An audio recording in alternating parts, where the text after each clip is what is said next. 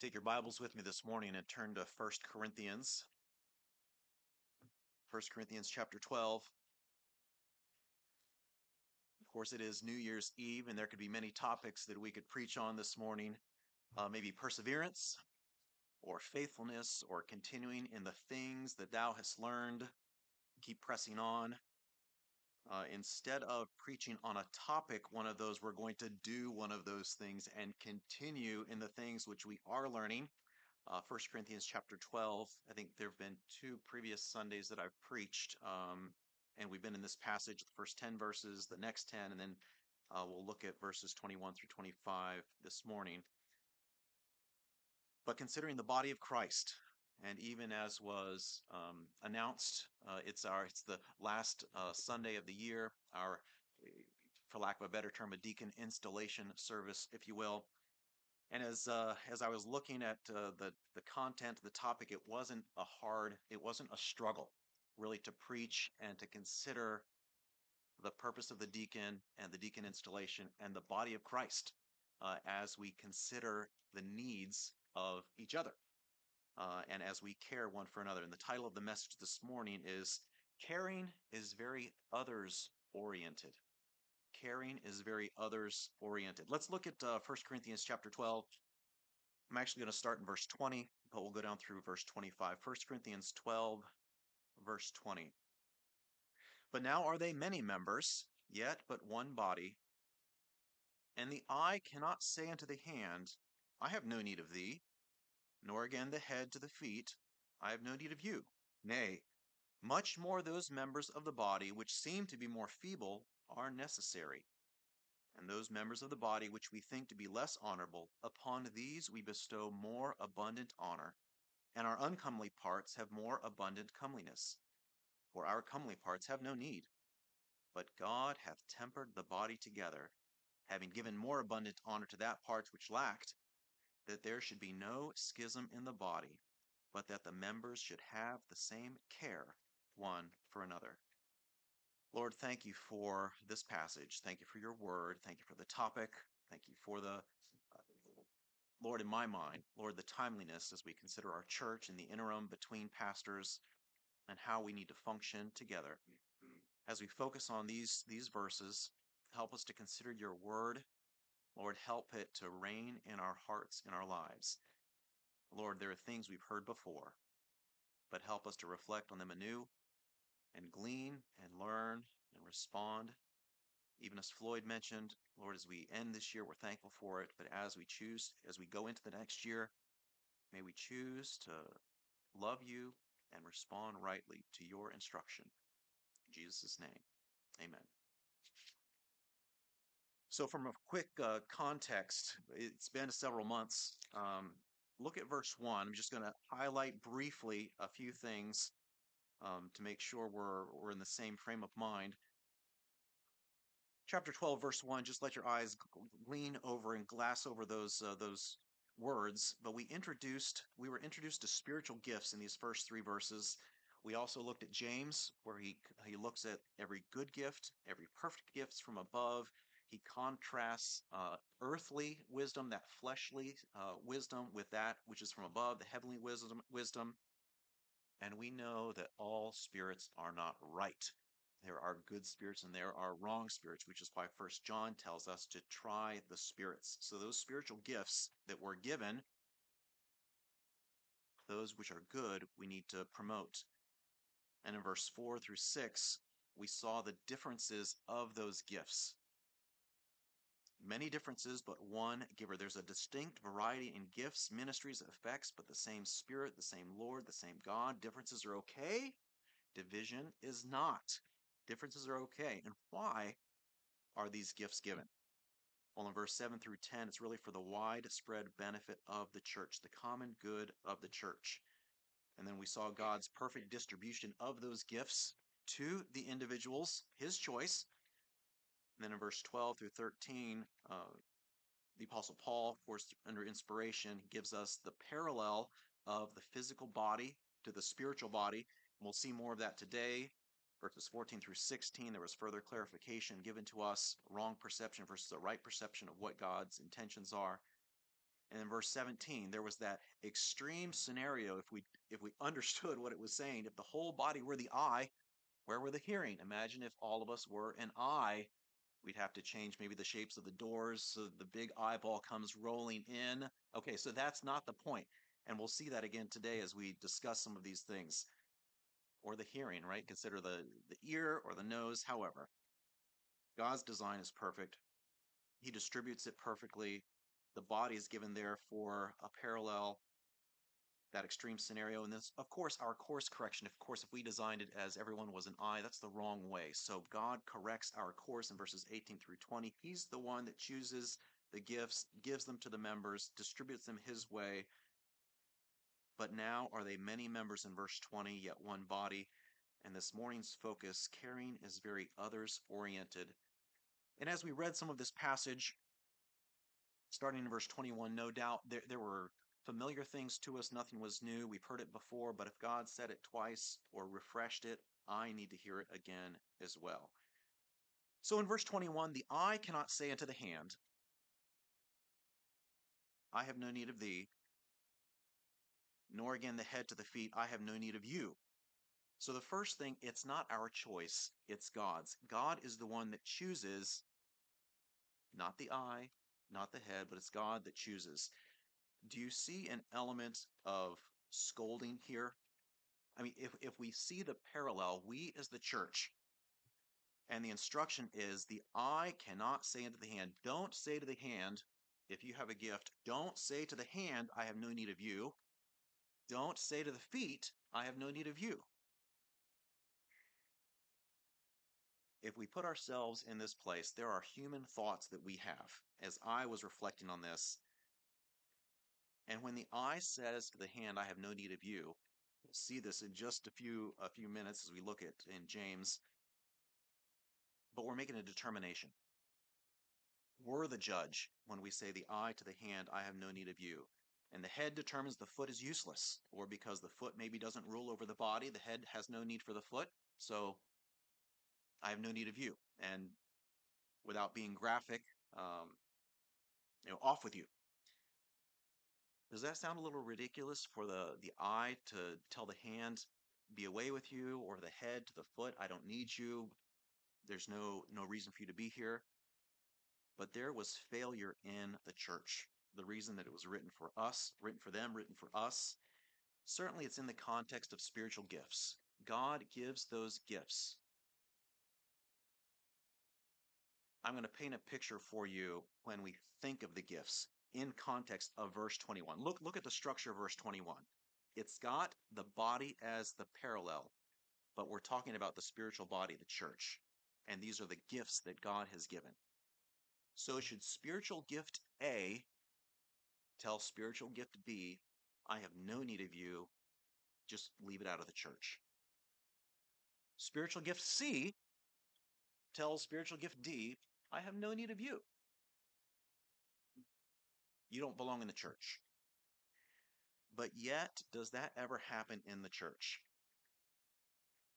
How does that squelch the gifts that God has selected? He has put in the church for a reason. We just talked about this last night. We had a comment. I said, we're going to talk about spiritual discrimination in the church today. Do we ever discriminate? Does spiritual gift A discriminate about spiritual gift B and says, I have no need of you? Turn to James and let's read a passage we're probably familiar with. I may have even turned here before in a previous message. It's good for us to read God's word again. James chapter 2.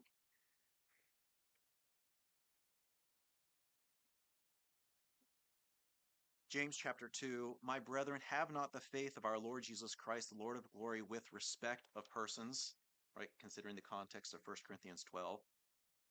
For if there come unto your assembly a man with a gold ring and goodly apparel, and there come in also a poor man in vile raiment. Now stop. Stop. Look. Is there any problem with a man in goodly apparel coming into the church and a poor man coming in and not so good apparel coming into the church? Anything wrong with that? No. Are they different? Yep. Are differences okay?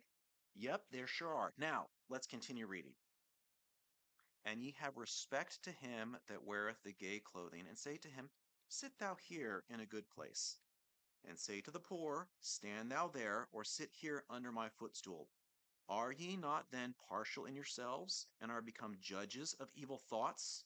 Hearken, my beloved brethren, hath not God chosen the poor of this world rich in faith, heirs of the kingdom which he hath promised to them that love him? But ye have despised the poor. We've looked at God's choice. We've looked at our error, our choices that we would make, the scolding really that the scripture gives to us. God chooses the poor. We have despised the poor. There's no problem with the difference between the rich and the poor, but isn't it easy? My natural bent. It's easy to elevate, and I wrote this down. It's easy to elevate that which is nicer. You think of the one that comes in good apparel or the one that is rich. It's easier to elevate them or to be kind to them or to bestow honor upon them. We'll see the word honor that comes a little later. But then we also choose to suppress that which is lesser in James chapter 2, right? Sit thou here and tell the poor, stand thou there or sit under my footstool. Not only are we passive and we don't just kind of not even give place to the poor, but we're actually saying, nope, stand down there. You don't belong this close to me in this place of honor. We'll see honor in a few minutes in 1 Corinthians 12. But we become judges of ourselves. We become partial in ourselves and become judges of evil thoughts. God chooses the poor. We have despised the poor. Turn back to 1 Corinthians 12 and let's continue. So God chooses the poor, but we chose the rich. Let's personally meditate and let's reason together.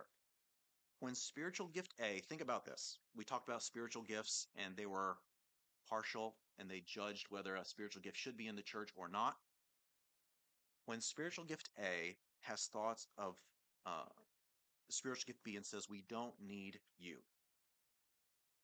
Verse 21, I see there are 4 items in there, right? The eye, the hand, the head, the feet. 4 spiritual gifts. I'm not saying there are only 4 spiritual gifts in the church, right? So just bear with me. This is what there are 4 things given in verse 21. Think with me, reason with me. There are 4 spiritual gifts. There are 2 of them that are partial and say we don't need the other 2. So those 4 gifts that who planned for the church? God planned for the church. Of those 4 gifts that God said belong in the church, 2 of them have just been cast aside. And the reason the gifts were given to the church were for the benefit of us all. The church is now missing out. Now, reason with me even more. When someone is not walking in the Spirit, when someone is disobeying, when someone is ungodly, is sinning in their spiritual walk, how effective is God's ministry through them at that point? At least it's diminished, if not rendered ineffective completely. So now, our scenario, 2 of them have said, the other 2 get out. Now, how effective are those remaining 2 that have become partial in themselves and judges of evil thoughts? Most likely, very little. So what God had planned for the church of have the benefit of all 4 gifts, we almost have nothing. The consequence of us being partial in ourselves, we lose out significantly. We lose out significantly. You won't find that there in verse 21. As I meditated and we reasoned and I considered it, it was eye-opening. It was eye-opening. We lose out much. The church loses all around. So what's the alternative? Well, what are God's thoughts? You remember in verse 11? The end of verse 11, God divides to every man severally as he will. In verse 18, it's God that sets the members every one as it hath pleased him. Colossians 1:16 through 18, familiar to us, all things were created by him. We think of the earth, we think of the animals, we think of everything around us. All things were created by him and for him. By him, all things consist. The very next verse, and he is the head of the body, the church. God is the one that is designing all of this, not only creation, not only the earth, but right into the church. In the context, the church is part of that. So God chooses, God designs, God says, I've chosen the poor, and we've despised the poor. Think God's thoughts. So let's get back to the body parallel. Consciously, in verse 21, we know, we know as humans, there is much value to the hand, do we not? There's much value. And yet, in this example, the eye was not aware of that value. It was making a very poor decision to say, I have no need of the hand. We know the feet are important parts of our body. The head is saying, I have no need of you. Okay. And I said, certainly it seems ridiculous that the eye would say to the hand or the head to the foot, but at least there's a potentially immature perspective if we have gifts and we're saying we don't need these. So we need to grow in God's view and God's choice, God's design, just as we see the value in our physical, our hand. Do you see the value of your hand, of your foot? Okay. See the value in all of the gifts. Whether we immediately recognize that or not, there is value in that. Okay, so let's look at verses 22 and 23. And I'll tell you, caring for others or thinking in that way, it's not natural for me. I have to learn it because my natural bent is selfish. Have I been at fault of being partial? I have. Um, not only tempted, but also succumb to temptation.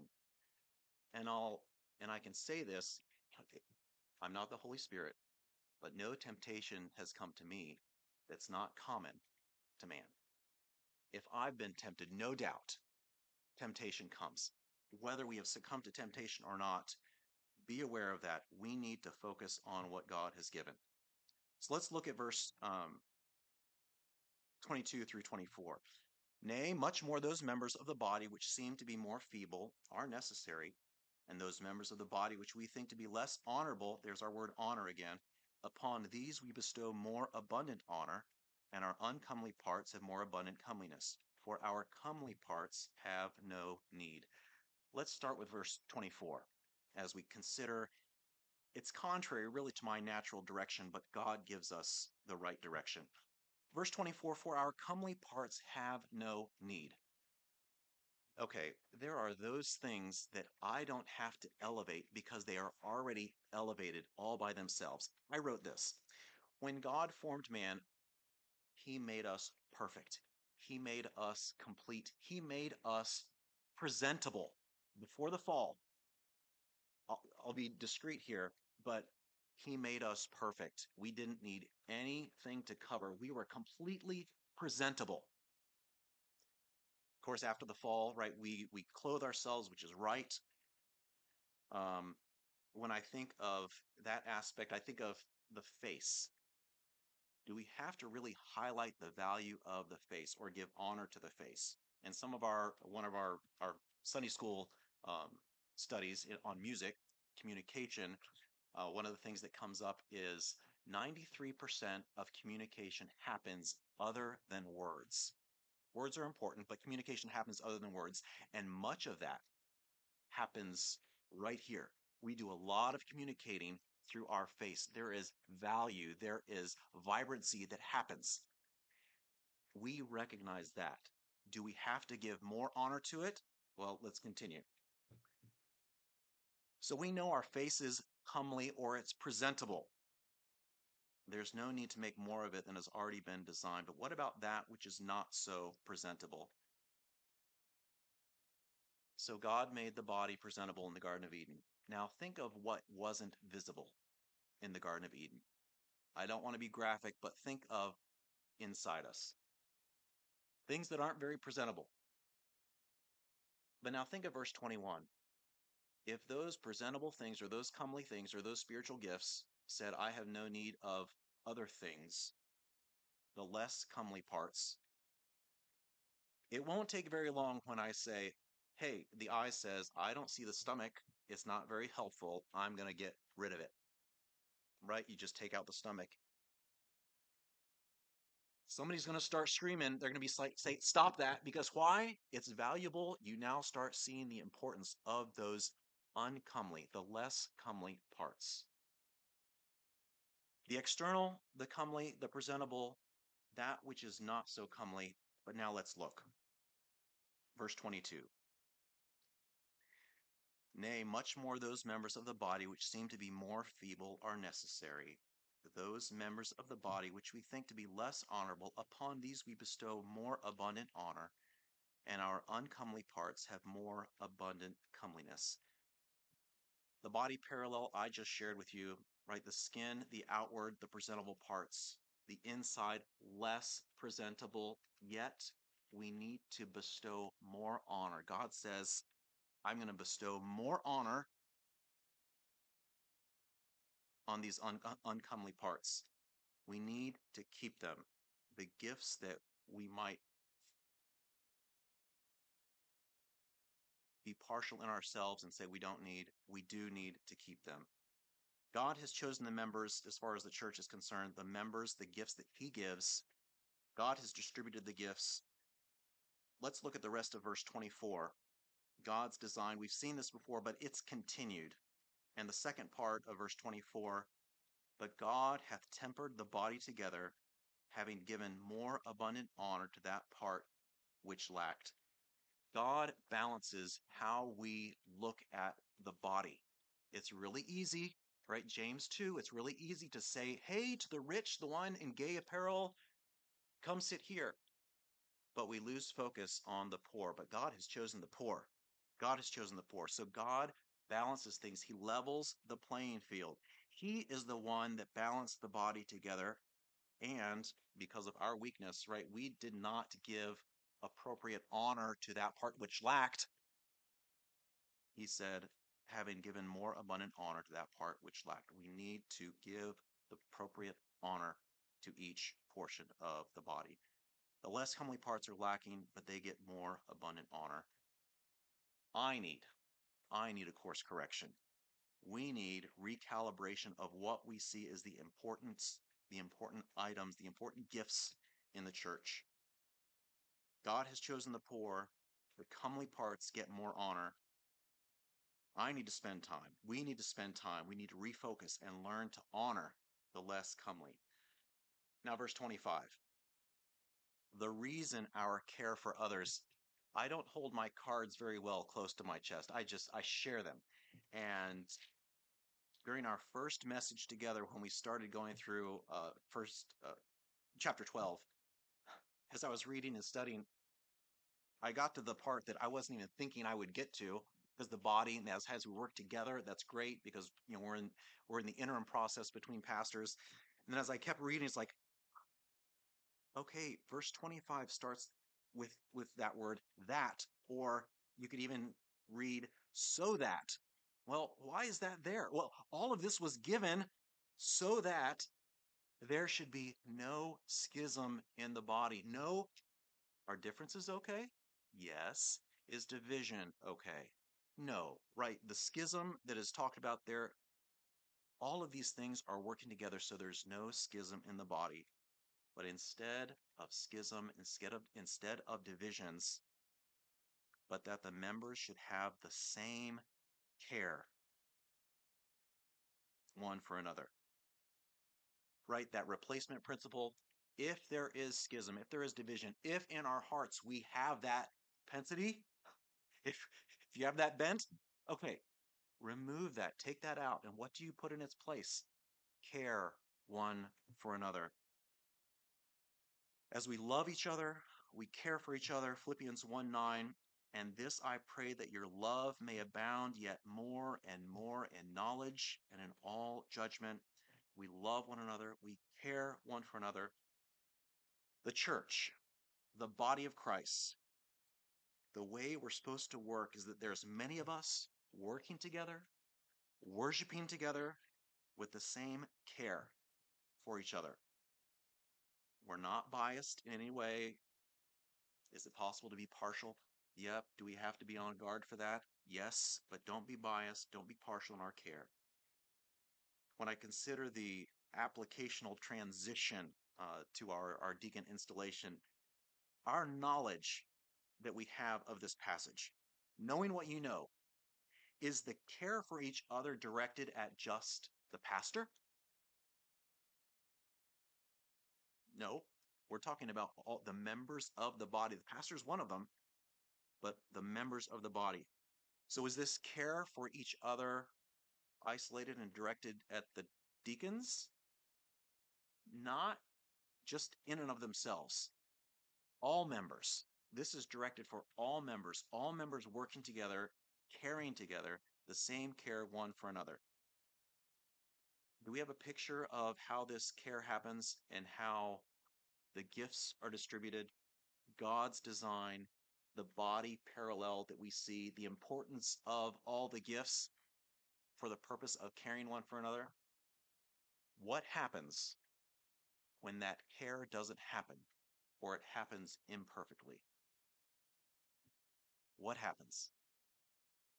Turn to Acts chapter 6. Turn to Acts chapter 6.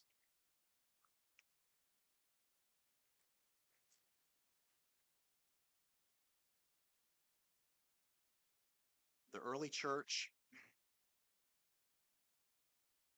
Acts chapter 6, verse 1, and in those days, when the number of the disciples was multiplied, there arose a murmuring of the Grecians against the Hebrews because their widows were neglected in the daily ministration. When care doesn't happen perfectly, we see what starts to occur.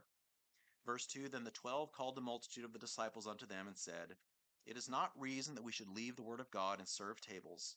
Wherefore, brethren, look ye out among you 7 men of honest report, full of the Holy Ghost and wisdom, whom we may appoint over this business. But we will give ourselves continually to prayer and to the ministry of the word. And the saying pleased the whole multitude, and they chose Stephen, a man full of faith and of the Holy Ghost, and Philip, and Prochorus, and Nicanor, and Timon, and Parmenas, and Nicholas, a proselyte of Antioch, whom they set before the apostles, and when they had prayed, they laid their hands on them. Now, I'm not a pastor. I think Rick commented on this just early. We have lots of resources at our available to us to kind of read what God is saying or thinks about intending to say. I don't have a lot of those resources.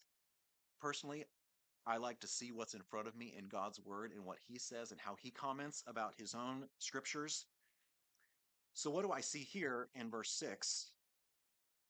Certainly as the church was growing, the numbers of the disciples was multiplying, there was a response to something, right? There was a murmuring. They responded. And who was responding? Well, there were Grecians against the Hebrews, so at least the church, it was diverse in that whether it's just the ethnicities were varied, or even when Jesus or Paul went first to the Jews and then went to the Gentiles. So you have a combination of Christians here, but there's a specific group called out. Widows are specifically mentioned here. And there's an act of carelessness that's happening. They were neglected. But yet we're supposed to care, the same care one for another. And if that doesn't happen, there's certainly a carelessness or a neglect that's happening in the daily ministration. So and I wrote down a few things. Not only was it a specific group, but there was purposeful ministry. I know sometimes ministries, programs get a bad rap, but if there's purposeful ministry, the daily ministration is a good thing. The daily ministration, there are ministries in the church that are good, that are needed, necessary. Now, I know I did some study some time ago regarding the deacon, and so think of this with me, and I'm not going there. If the church were to completely and perfectly, based on God's design, care for each other, right? The early church, there is a reason deacons were formed, deacons were created. If the church was caring perfectly, would there have been a need for deacons? So I'm not saying we're going to perfectly care and we're going to absolve the deacon position, right? I'm not saying that. So this came as a result, rather because of the neglect that was happening, and to prevent that, right? The deacon was born out of this need. Now, let me share just a small side note. We're in the interim between pastors. We come across a passage like this in in verse 2 and verse 4. It's not reason that we, Paul, a preacher, the preachers, the apostles, it's not reason that we should leave the word of God and serve tables in verse 4, but we will give ourselves continually to prayer and to the ministry of the word. As we're looking for a pastor, as we recognize the man that God brings across our path, there are pastoral type characteristics that we should be aware of, and we should seek to support in that. We should help, we should observe, we should see a pastor that wants to focus on the word of God, that wants to pray. When I see the end of verse 2, it's not reason that we should leave the word of God and serve tables. That's many of us know that serve comes from that Greek word diakonos or diakoneo, which is the verb form of that.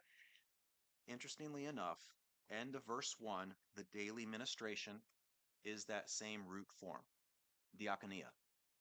In verse 2, serve tables, diakoneo, right? It's that verb form. And then in verse 4, the pastors are giving themselves over to the ministry of the word. It's that same word, diakonia. It's not that the pastors don't have some ministry where they serve, but they're focused on specific ministries.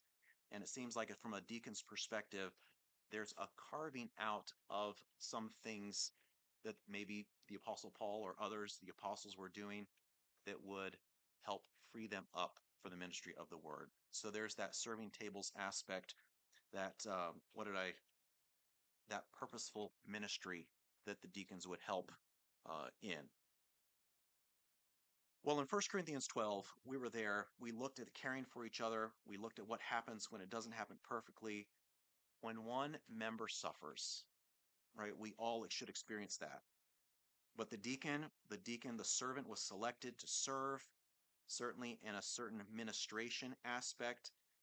At least in this case, a section of the ministry was carved out for the deacon to oversee, to manage, to administer, instead of the pastor carrying this load. And as we transition to our deacon installation, I'm sorry that Tom and Barbara aren't here. They were feeling not well this morning. I did want to thank Tom. Tom has completed his full 3-year term, which has been a great help. And I wanted to thank him specifically for the service and the care, right, that he has had during this time. I think it was very helpful. I think Paul and I came on board just this year as Pastor Maudsley was departing. So there was a stabilizing factor as Tom worked with Pastor Maudsley and the previous deacons coming around the corner and kind of helping out in that way. His activity with the pastoral advisory group and his continued support there. And the joy, even as uh, Tom rotates off, Peter rotates on. As I was meditating on the deacon, position, even the qualifications, I joyed in the fact of the biblical process that we read it, and you can see it there. The biblical process of the deacons being elected, position chosen, whatever you want to call it, but they were selected because they were already serving. In verse 3, wherefore, brethren, look ye out among you 7 men of these things. Honest rapport. The men were selected for who they were, not what they were to become. So the true man of honest rapport that was selected as deacon doesn't change because his term ends. It doesn't change. So rather, there may be some additional freedom to serve, to diakoneo in different ways. The tables might change, but the man is the same. And for that, Tom, I want to, I'm not sure if he's online listening, but thank you so much for your time. Uh, really appreciate it and look forward to other ministries that you have as well. And then I want to thank the church, because in verse 3, the apostle said, Wherefore, brethren, the church, look ye out among you 7 men of honest rapport. Thank the church. I want to thank you for choosing Peter as the deacon. And I'll say this: we as the church, as we chose, as we sent out at our business meeting, there were 15 of 16 that affirmed Peter. One was abstained from voting, but we affirmed Peter and selected Peter to serve as deacon for our church, which is great. And as a reminder, really, to Paul, myself, to Peter, as I'm thinking about the deacon, we're human. We are human, but we have been put in this place, and we need to see the need, even as we looked at this Sunday and the other messages in 1 Corinthians 12, because there's an others oriented need as members care one for another. We need to be caring for the members of the church. The church members need to be caring for each other. We need to see that there's an others oriented need as we help our future pastor, as we help him focus on the word, give himself continually to prayer, to support in that effort so that he can do those things and we have to do what's expected of us. And there's an others oriented need as we exemplify Christian character and our boldness through Christ. Several years ago, a pastor shared a verse in 1 Timothy, and I wrote it down, 1 Timothy 3:13, regarding the deacon, regarding how we use that office. For they that have used the office of a deacon well, so we can use the office of a deacon poorly, right? But our goal is to use the office of the deacon well and purchase to ourselves a good degree and great boldness in the faith which is in Christ Jesus.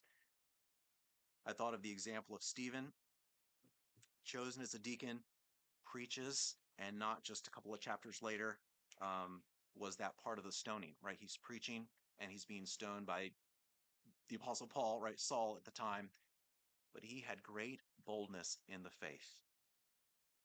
So those that use the office of a deacon well, so really it's a challenge to Paul, myself, Peter, use the office of the deacon well and purchase great boldness.